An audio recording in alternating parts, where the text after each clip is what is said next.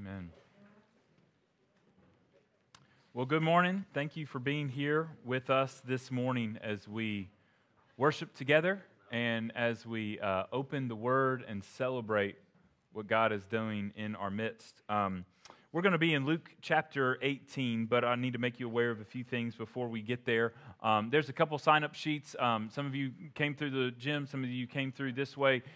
Either way is fine. We just want to make sure we get some traffic flowing and not over-congregating and cramping up too many areas. But there's a couple sign-up sheets in the gym I want you to be aware of. First is February 27th. We'll have our congregational meeting. We want any of you to be there.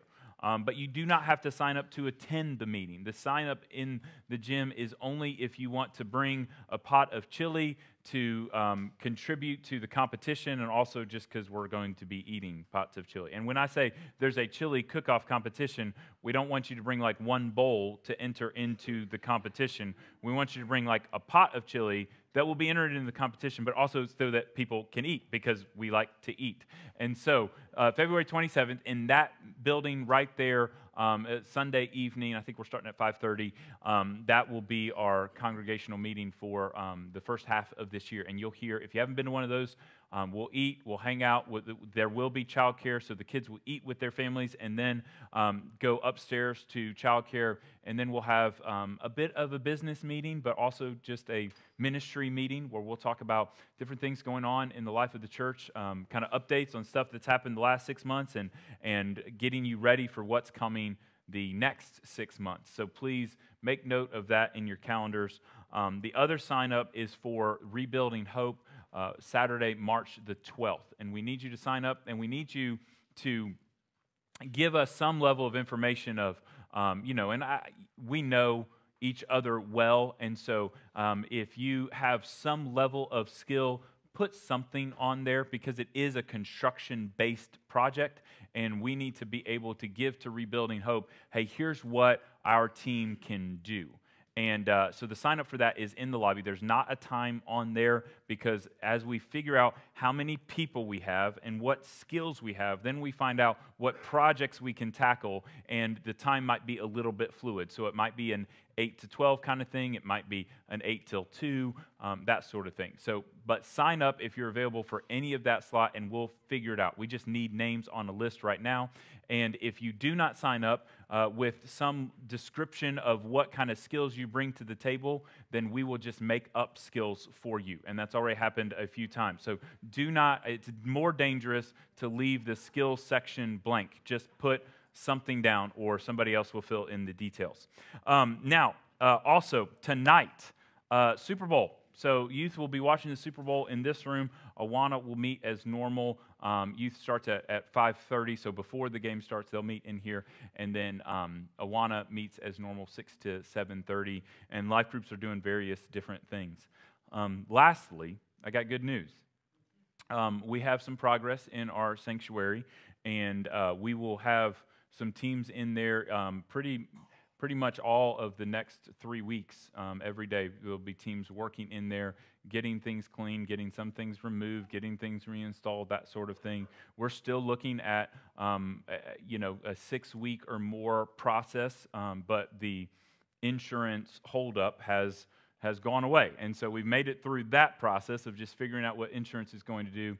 And there will still be ongoing conversations and probably delays along the way, because that's just how these things go. But we do have some progress in there. Our goal is early April, or at least by Easter on April 17th, being back in our big room and worshiping together in there. So please pray for that, and just know that when we have progress, I haven't said a whole lot the last couple of weeks because we've been in insurance limbo.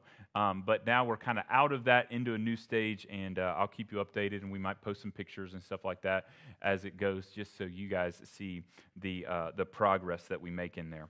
So Luke chapter 18, how good is good enough? Last week we looked at the first half of Luke 18, and we saw the Pharisee and the tax collector. And the mistake the Pharisee made was comparing himself to the tax collector. And he actually sat in the temple and had the audacity to say, God, thank you that I'm not like this guy over here, because this guy's messed up. This guy is sinful. And the problem was that the Pharisee was not comparing himself to the proper standard. And if you have children, you know that sometimes you get asked by your kids, hey, Daddy, am I good at this? And the answer is, well, it depends on what standard you're comparing yourself to. Daddy, am I a good dancer? Maybe.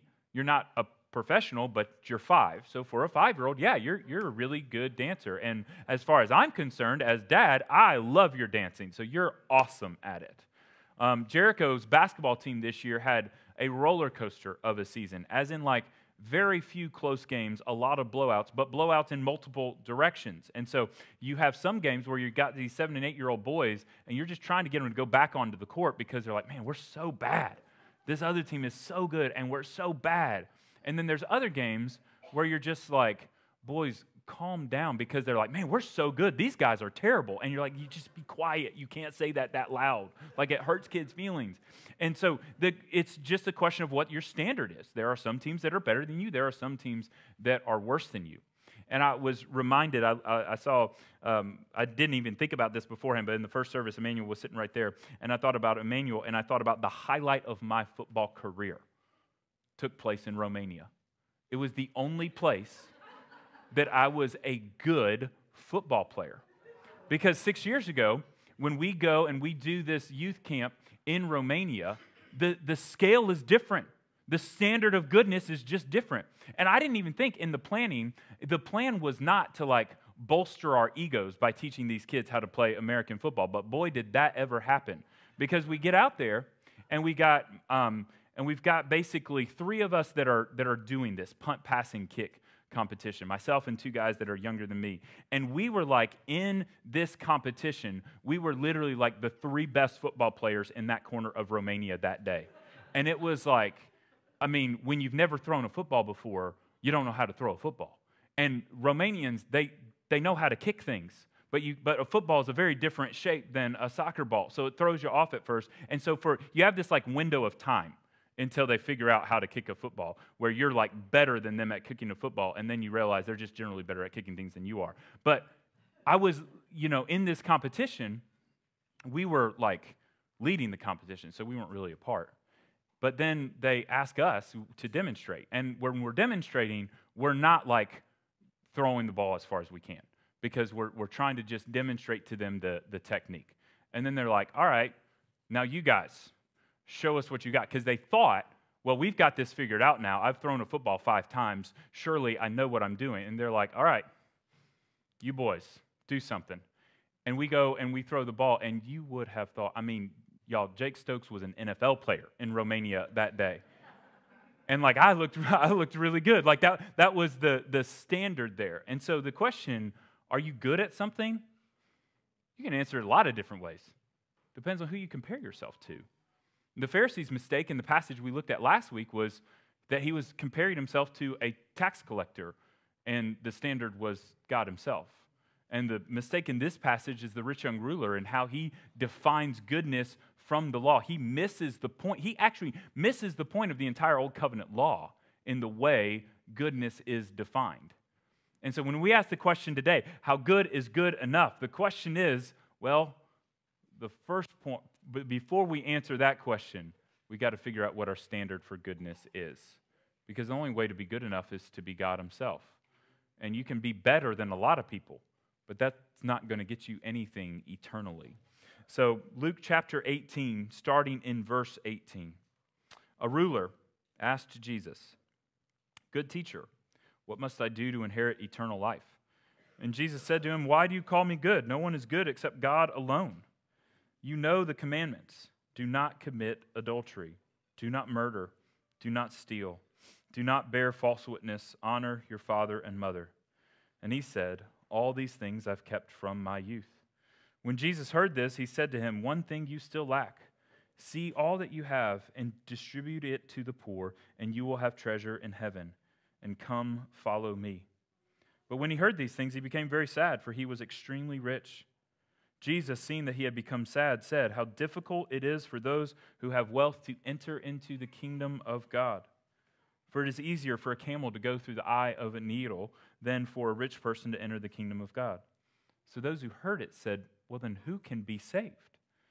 But he said, what is impossible with man is possible with God. And Peter said, see, we have left our homes and followed you. And he said to them, truly I say to you, there is no one who has left house or wife or brothers or parents or children for the sake of the kingdom of God who will not receive many times more in this time and in the age to come eternal life. So as we unpack Luke 18 through 43 today, we're going to unpack it in 3 sections, and we're going to see one individual and one group that completely miss the point. And we're going to see one man that gets the point. He sees the point for what it really is. The rich young ruler misses the point here. And then in the aftermath of this whole confrontation with the rich young ruler, the disciples, they miss the point. But then it takes a blind man to really see Jesus for who he really is. The rich young ruler passage is paralleled in Mark and Matthew. I mean, we have 4 Gospels, and this is important for all of us to know. We have 4 Gospels, which are essentially biographies of Jesus. And those are the first 4 books of the New Testament: Matthew, Mark, Luke, and John. Matthew and Mark are very, very similar. Mark essentially just being a shorter version of Matthew. Luke is very similar to Matthew and Mark, but not as similar as they are to each other. John is like totally different. John is much more thematic. He doesn't go off of the timeline. He doesn't write stories in order. He just is going off of, here's what you need to know about Jesus. But all of them are 4 different perspectives on the life of Jesus. And 3 of the 4 record this interaction of the rich young ruler. But seeing how they differ actually gives us a little bit more insight. Because we first have to ask the question, before we ask the question about the rich young ruler and his definitions of goodness, we have to ask the question, who is this guy? And my concern here is that if we've heard this story before, we probably already have this like negative bias towards the rich young ruler.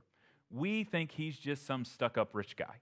And we think that he's not genuine, that he doesn't really want to follow Jesus, that he's so enamored with his money and his status that he's not really interested in following Jesus. But I want us to look more closely than that, to not just jump to the end where he does walk away, but recognize that he walks away sad, according to Luke, full of sorrow, according to Matthew, in despair, according to Mark. And depending on your translation, there might be different words used in there. But this is not an easy thing to walk away from. And I want us to see that this rich young ruler is actually sincere in his question. When he asks the question, he wants to follow Jesus. He wants to know what is the path, what is the step to take. Matthew actually, he has him asking a little bit of a different question. It's not, what must I do to inherit eternal life? But Matthew says, what good deed must I do to inherit eternal life? He is trying to do something to sign up for Team Jesus. He wants to follow Jesus. He wants to be all in. But he's got to figure out, what does it take? Well, I'm counting the cost. What does it take to be all in? How do I enter into this relationship with Jesus and be part of his team? So he's sincere. He's also humble. When he comes to Jesus and he says, good teacher, he is putting himself under Jesus' authority. And he is saying, Jesus, you have the answers. Give me the answers. Show me the way. And you know, it would be easy to miss that he is asking the same question that Jesus has already been asked. 8 chapters earlier, Jesus is asked the exact same question by another person who is approaching the conversation from a totally different place. And this is why I think we need to have sympathy for the rich young ruler and not just pile on him. Yeah, he gets the answer wrong in the end, but he's coming from a sincere and humble place at the beginning, much unlike the scribe who in Luke 10:25 comes to Jesus and asks the same question. Luke 10:25, a scribe comes to Jesus and says, what must I do to inherit eternal life? And Jesus' answer is essentially, the first part of the answer is the same. He goes straight to the law. With the scribe, he goes straight to the law and love the Lord your God with all your heart, soul, mind, and strength. Love your neighbor as yourself. Then the scribe, and this is the way Luke describes the scribe. The scribe is seeking to justify himself. The scribe asks the exact same question as the rich young ruler does. The rich young ruler wants to follow Jesus. The scribe wants to trick Jesus and follow and justify himself. Two totally different places of asking Jesus a question. And so he responds to the same question, first similarly and then a little bit differently. Because the scribe hears this about, well, you love the Lord your God, love your neighbor as yourself, and the scribe asks another question. Well, who is my neighbor?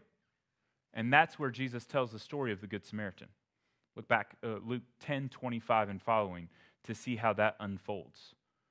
But it's the same question, the same basic starting point, and this might surprise us, okay? Because we're New Testament Christians, we believe in the gospel, we believe in grace, not works, and so maybe it's a little bit uncomfortable or surprising that exactly two times, Jesus is asked the question, what must I do to inherit eternal life? And both times, Jesus goes straight to, oh, well, you should follow the law. Wait. Is that the gospel? Is that the good news? That doesn't sound like the gospel to me, right? If I'm going to be witnessing to somebody and sharing the gospel with somebody, and they say, what must I do to inherit eternal life? Am I supposed to start with the law and say, well, first you're supposed to follow the law? But it reveals here the problem with the definition of goodness. I'll come back to that in a second. But the rich young ruler, he was sincere, unlike the scribe. He was humble in putting himself under the teaching authority of Jesus, saying, you are a good teacher, instruct me, show me what I need to do. He's also urgent. Matthew, I think not Matthew and Mark, I think it's just Matthew. Matthew says that the rich young ruler runs to Jesus. That as Jesus is literally walking out of town, because Jesus is actually on his way to Jerusalem. Timeline, this is the last couple of weeks before Jesus goes to the cross. In fact, in the end of this passage, or the middle of this passage, we see Jesus starting to talk about, guys, we're going to Jerusalem. Recognize, when he gets to Jerusalem, that's when you have Palm Sunday.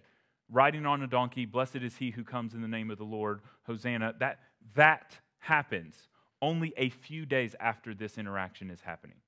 So we're only a couple of weeks away from the cross in this passage. And the rich young ruler is urgent. He runs to Jesus before he gets out of town to ask this eager question. So here's what we don't need to do. We do not need to just dismiss the rich young ruler as being this stuck-up rich guy who is selfish and doesn't really want to follow Jesus anyway. Because if we're too negative about the rich young ruler, we might accidentally be too positive of ourselves. Because that was what I warned you about in the beginning. If you want to define good, you can't define good by comparing yourself to somebody else that's not good. And just because that's how you define better. That's not how you define good. And better doesn't get you anywhere into God's kingdom. That doesn't get you anything of eternal value. It still leaves you in the state of condemnation. And so we can't just beat up on the rich young ruler and say, well, he's some stuck-up rich guy, and I'm not as obsessed with my money as that guy is. Let's pause for a second. Again, sympathy for the rich young ruler. If you say, I'm not obsessed with my money, I am not, my money is not an idol. I would freely and easily give up some of my money for Jesus. Let me remind you, I read the passage, Jesus didn't ask for some of this guy. Jesus didn't ask him to give 10% to his church. I'm happy if you give 10% to your church. I'm happy if you give 10% to your church and more to missions and more to the poor. That's great. That's beautiful. Recognize the rich young ruler was asked for far more than that. And Jesus isn't necessarily asking all of us to sell all we have and give it to the poor right now. But recognize what Jesus asked of the rich young ruler is incredible. To think he asked for everything. And this man came to him sincere, urgent, and humble. And he came to him about 80 to 90% in, it sounds like. If I was to judge the rich young ruler on how he looked in the eyes of the world, I guarantee you, society thought, this is a good dude. He's doing good things. He's getting a lot of stuff right. He's following the law. And it sounds like that dude is about 80, 90% ready to follow Jesus. And Jesus said, I don't want 80. I don't want 90. I don't want 95. I don't even want 99. I want everything. And it was that everything that was the bridge too far for that guy. He couldn't say, okay, I'll give up everything for the sake of following Jesus. And so before we too quickly dismiss him, recognize Jesus' request here is extreme. But if we're searching for the definition of goodness, we have to ask, what does it mean for a teacher to be good? And what does it mean for God to be good? And what does it mean for a man to be good? The man calls Jesus good teacher. And I don't know exactly what the man meant there, if it was good in teaching skill, if he's just saying, Jesus, you are good at teaching, or if he is saying, Jesus, you are good and you are a teacher.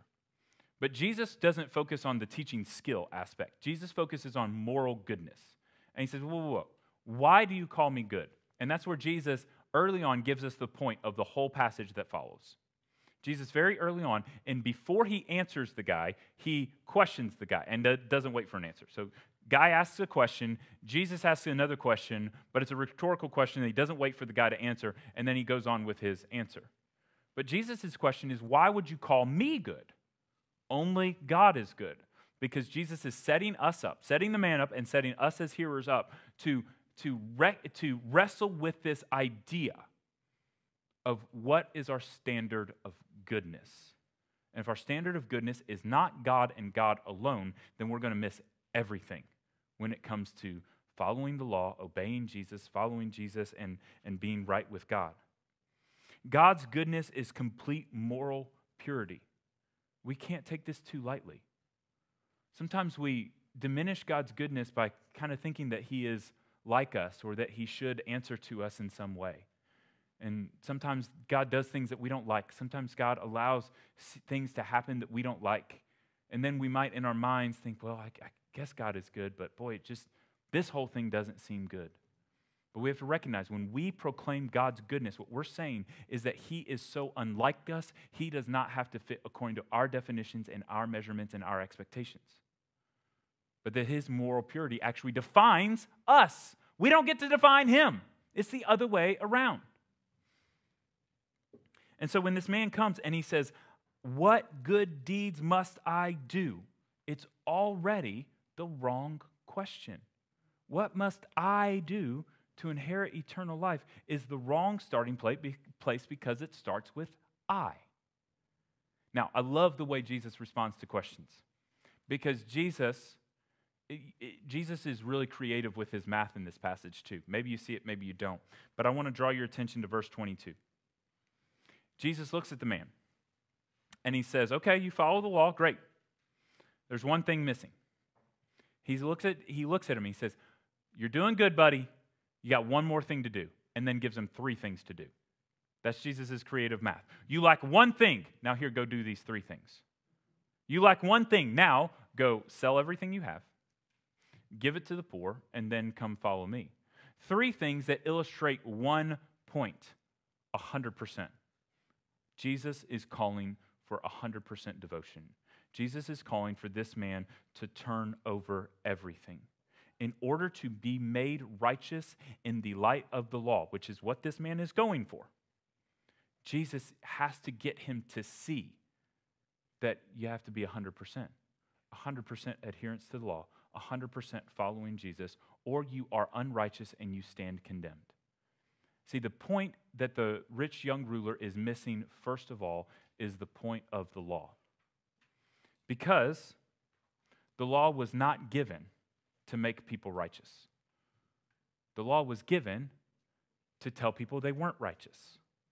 The law was not given to justify sinners. The law was given to convict sinners. And the purpose of that law is so instrumental in us understanding. We have to get this point right in order to understand the way the old covenant unfolds, the way Jesus moves the old covenant and restores it in a new covenant and the new arrangement Jesus makes, and then the way the apostles preach the gospel is we recognize the law is good, the law is important, and the law had a very important function and retains that function in showing the sinner that you are not righteous. The law is the demonstration of God's standards. When I say we can't make God fit under our standards, it works the other way around. Well, the law is God's standard.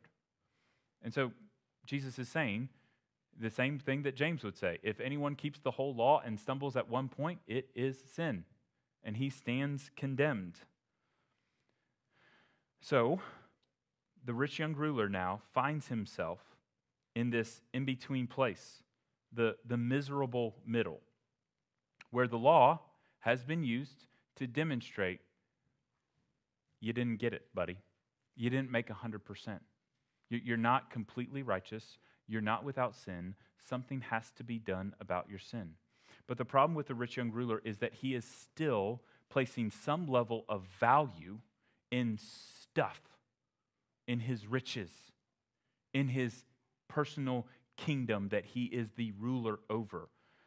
But he has one leg into the kingdom of God. He ran to Jesus. He had great urgency. And here's the warning for each of us, is that this is a man in the miserable middle ground between living for Jesus and living for the world.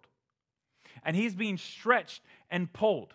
And he has a pull towards Jesus. He knows there's something there. He knows following Jesus is valuable, and he wants to go that direction. But something over here is just pulling him back, because he's got one leg in the kingdom of God and one leg in the kingdom of the world, and he still values this kingdom that he has ruling power over, and he still values this kingdom that he wants to be a citizen of. And what happens when he's pulled between two kingdoms? He's pulled back into the kingdom of the world. And you know, some of us have experimented with this. Probably all of us have at a certain time, where we want to live for Jesus, but retain a little bit of the world. We want some value, some recognition, some piece of the world's benefit over here. And we really like lots of stuff about the world, but we really want to follow Jesus. And so we're not fully devoted there. And we look back at the world and we're like, boy, it looks like they're having so much fun. And you look back and you're like, well, God promised this beautiful kingdom over here and I'm not living in it. And the problem is, it's because you're stuck in the middle.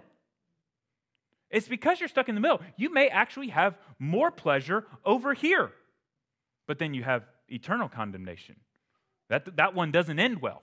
You might have a lot of fun over here in the kingdom of the world, and you might make yourself more miserable in the here and now by living in the middle and waffling back and forth and sometimes living for the world and sometimes living for Jesus. But over here, the end is destruction. Over here, there's peace, hope, and joy and eternal security. But one foot in, one foot out is always going to pull you back and forth. And for the rich young ruler, the 1 foot out of the kingdom of God and into the kingdom of the world pulls him back.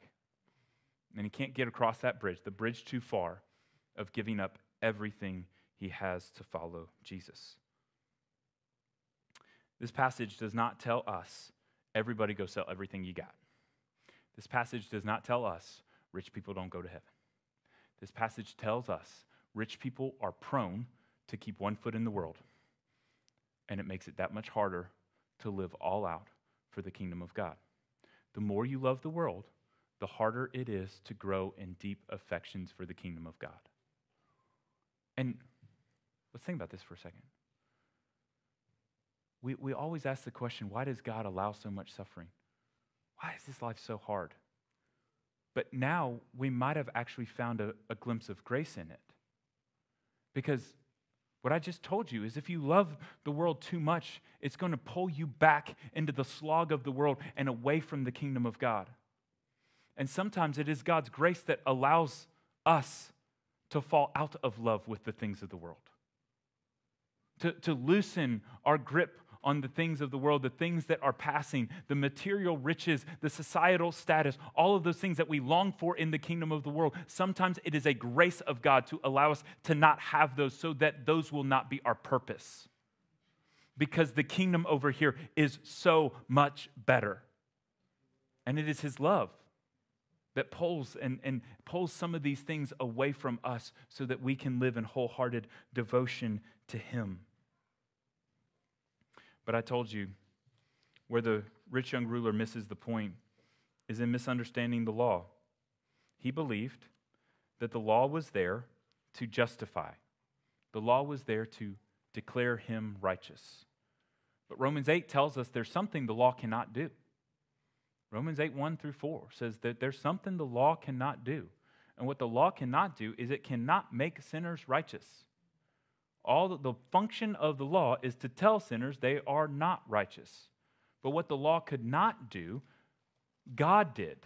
By sending his own Son in the likeness of sinful flesh and as an offering for sin, he condemned sin in the flesh in order that the requirements of the law would be then fulfilled in us by him. So that the law would be and can be, the perfect expectations of God for righteousness can be true of you. But not by you trying harder, not by you being better, by you receiving the gift that comes from Jesus and the new life and the righteousness as a gift from him. And so, we don't trust in the law to make us good. We recognize the law has already told us we're bad. We got to find another answer. So, from here, Peter sees something. And y'all, we pile on the rich young ruler. I already defended the rich young ruler. Now I'm going to defend Peter because we pile on Peter a lot. But Peter gets it right here. Peter has some good insight here. Peter stands up and says, Jesus, I get it. He's not giving up everything. But we did. Are you saying the problem with the rich young ruler is he didn't give up his home and he didn't give up his work and he didn't give up his family? But Jesus, that's what you asked us to do. And we did it. And Peter is affirmed then by Jesus. And Jesus is like, yeah, you're right, Peter. And when you give up something for the kingdom of God, you're going to get reward. And Jesus references reward in this life and reward in the next life. Both are possible. And the reward in this life may not go according to our expectations, but Jesus says there will be some. But the reward in the eternal kingdom, that's what we're really after. We want to live in light of the eternal kingdom. So Jesus is poking in and he's saying, okay, you're right, Peter. You get the idea of sacrifice. You get that you're supposed to give up something to follow me. Jesus did tell them, take up your cross and follow me. He said, leave behind father and mother and sister and brother to follow me. That's one level of commitment. Taking up your cross, that's be ready to die to follow me. Not just reject your family, but be ready to die to follow me. And so Peter opens the door and recognizes Jesus is talking about sacrifice. So Jesus goes a little deeper in verse 31. So he takes the 12 aside. So with the rich young ruler, there's multiple people. It's probably a big crowd. In fact, there is a crowd, and the rich young ruler runs into the crowd. And then in verse 31, it's just the 12. And Jesus says, we are going to Jerusalem, and everything that is written about the Son of Man by the prophets will be accomplished. For he will be delivered over to the Gentiles and will be mocked and shamefully treated and spit upon. And after flogging him, they will kill him, and on the third day he will rise. And Luke says then in verse 34, they understood none of these things. This saying was hidden from them, and they did not grasp what was said. That's Luke 18:31 through 34. So the rich young ruler missed the point of the law. The point of the law is not to follow it so that you can be righteous. The point of the law is to tell you you can't follow it and you are unrighteous. Now, the disciples are missing the point of Jesus' suffering. They can't grasp it, Luke says. They cannot wrap their heads around what Jesus is talking about. This is not the first time. Jesus has already told them that he's going to die before this time. And long before that, Jesus has already shown that he is fulfilling scriptures, and the scriptures have already said, the prophets have already said that the Messiah will die. And when Jesus is identifying himself as the Son of David, as the Son of Man, as the Messiah, it's in a sense him saying, I'm that Messiah that's going to suffer. I'm the suffering servant of Isaiah 53. So Jesus is predicting his death and predicting his suffering, and time after time after time, the guys just don't get it because they're missing the point. And see, the rich young ruler, he missed the point of the moral law. He missed the point of the moral law, which reveals to sinners that we are sinners, and we therefore need some other route to godliness. The disciples, they missed the point of the sacrificial part of the law. They missed the point of why there was blood all through the law, why there was somebody was suffering every time a sin was committed. In accordance with the law, if there is a sin committed, somebody's got to shed some blood. And all through the Old Covenant, you see animals, bulls, sheep, and goats, all the way through there shedding blood because men commit sin. And now, Jesus is saying, I'm bringing you a new piece of the puzzle here. bloodshed is still going to be part of atoning for sin. And that's where the disciples are missing the point. That not just the rich young ruler's sins, but their sins require payment, require substitution. And they're looking for Jesus to win a physical battle over physical enemies. And Jesus is saying, the spiritual battle that's raging inside of each of you, disciples, of your fallen nature, waging war against your desire to follow me, that's more important than Caesar sitting on a throne in Rome. And Satan, the great adversary, he's more important than Herod sitting on a throne in Jerusalem. That's the battle I came to fight. And the Son of Man came to serve and to give his life as a ransom. We know what ransom means. That means you pay something to get somebody else out of something. He came to be a ransom price so that sinners could be rescued and their sins could be paid for. And that's where the disciples are still missing the point. But then there's one. The passage closes in verse 35 and following with one guy that gets it. As Jesus drew near to Jericho, a blind man was sitting by the roadside begging. And hearing a crowd going by, he inquired what this meant. And they told him, Jesus of Nazareth is passing by. He cried out, Jesus, Son of David, have mercy on me. And those who were in front rebuked him, telling him to be silent. But he cried out all the more, Son of David, have mercy on me. And Jesus stopped, and he commanded him to be brought to him. And when he came near, he asked him, what do you want me to do for you? Stop right there. We have a blind man who is in Jericho. So again, Jesus is on his way to Jerusalem, passing through Jericho on the way. And this blind man hears the crowd, hears commotion. He asks what's going on. Jesus of Nazareth is coming by. And the blind man shows more insight, shows more vision than the rich young ruler did, or even than the disciples did in the section right before. Because the blind man recognizes something. He hears Jesus of Nazareth is coming, and he says, Jesus, Son of David. And he recognizes in calling Jesus Son of David, he is calling him King. Jesus, King, have mercy on me. He recognizes his need. He recognizes his desperation. He recognizes the capacity of Jesus to help him, and he recognizes that he does not deserve Jesus' help. He doesn't rightfully deserve for his sight to be restored. That's not what he's asking. Remember, the widow in the story last week was saying, give me justice. That's not what the blind man is asking. He's saying, give me mercy. And then, in proclaiming Jesus to be king, he is saying, I'm ready to follow you. I'm ready. The ruler was still a ruler. The problem with the rich young ruler is that he still had his own little area kingdom to rule over. And this guy is saying he's got nothing. He's in the desperate enough spot to recognize he needs a new king. And just like last week, we saw that the tax collector was rewarded by God because he was desperate. The widow is a picture of desperation. And the child is a picture of desperation. And God loves the desperate. And the ruler that had everything figured out in the eyes of the world, he didn't get it in the end.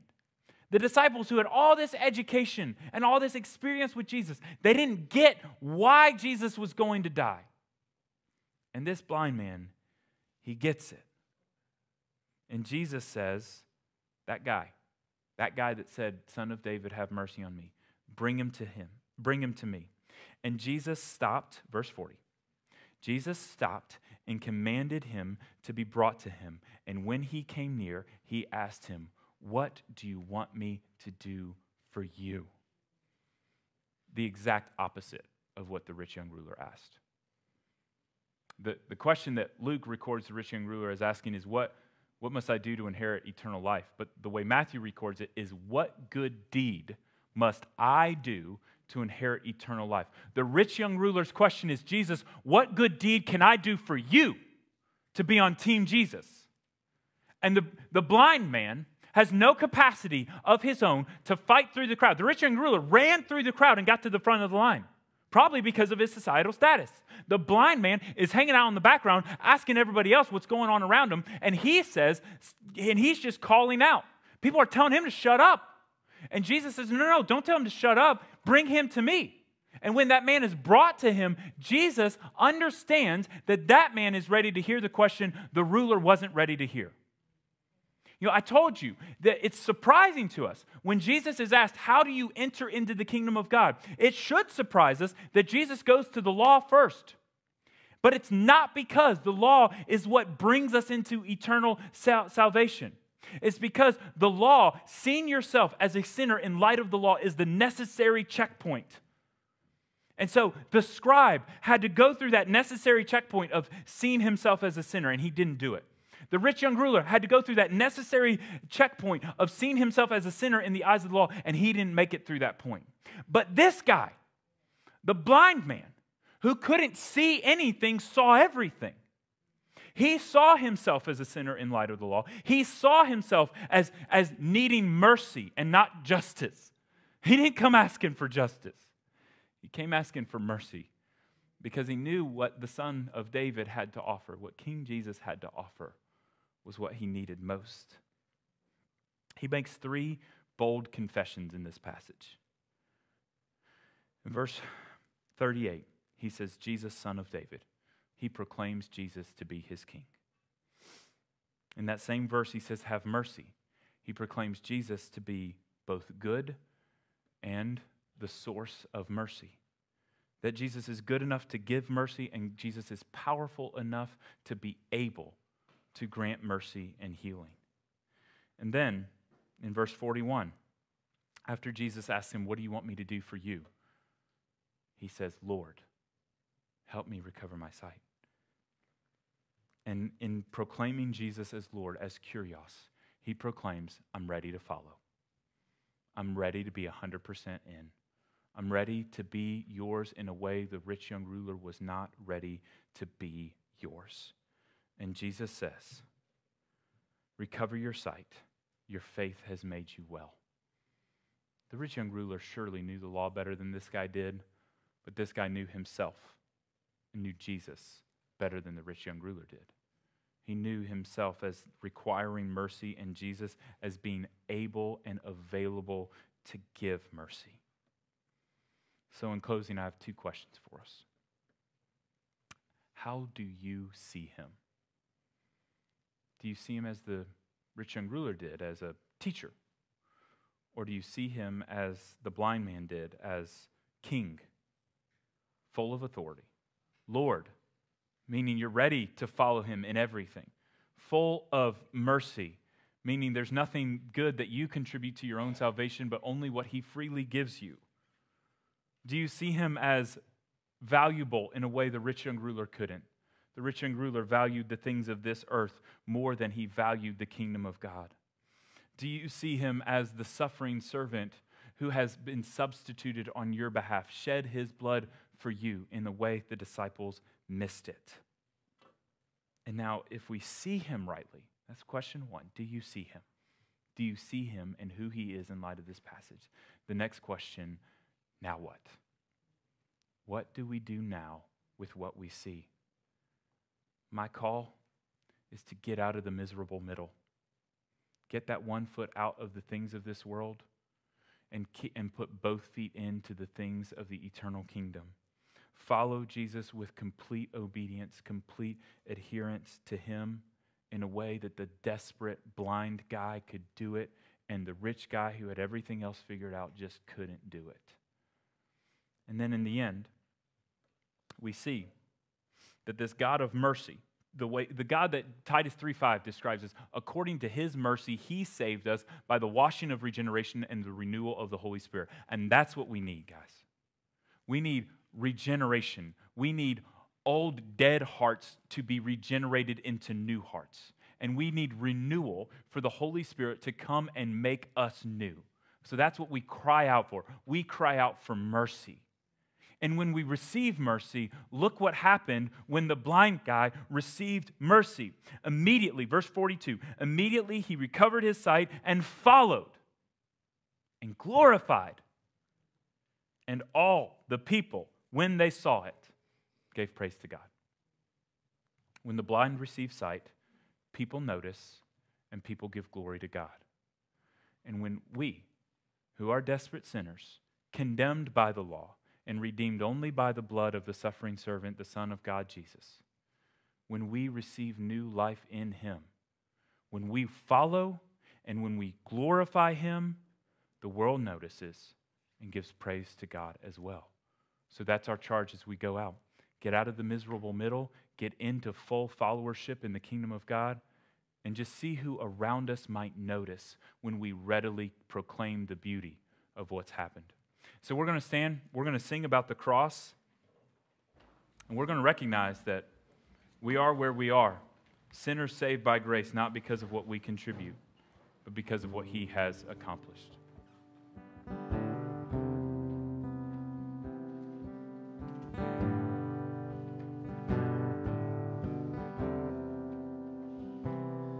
On a hill far away stood an old rugged cross, the emblem of suffering and shame. And I love that old cross where the dearest and best for a world of lost sinners was slain. I'll cherish the old rugged cross till my trophies at last I lay down. I will cling to the old rugged cross and exchange it someday for a crown. The old rugged cross, stained with blood so divine, a wondrous beauty I see. For 'twas on that old cross Jesus suffered and died to pardon and sanctify me. So I'll cherish the old rugged cross till my trophies at last I lay down. I will cling to the old rugged cross and exchange it someday for a crown. Rugged cross, I will ever be true, its shame and reproach gladly bear. Then He'll call me someday to my home far away, where His glory forever I'll share. So I'll cherish the old rugged cross till my trophies at last I lay down.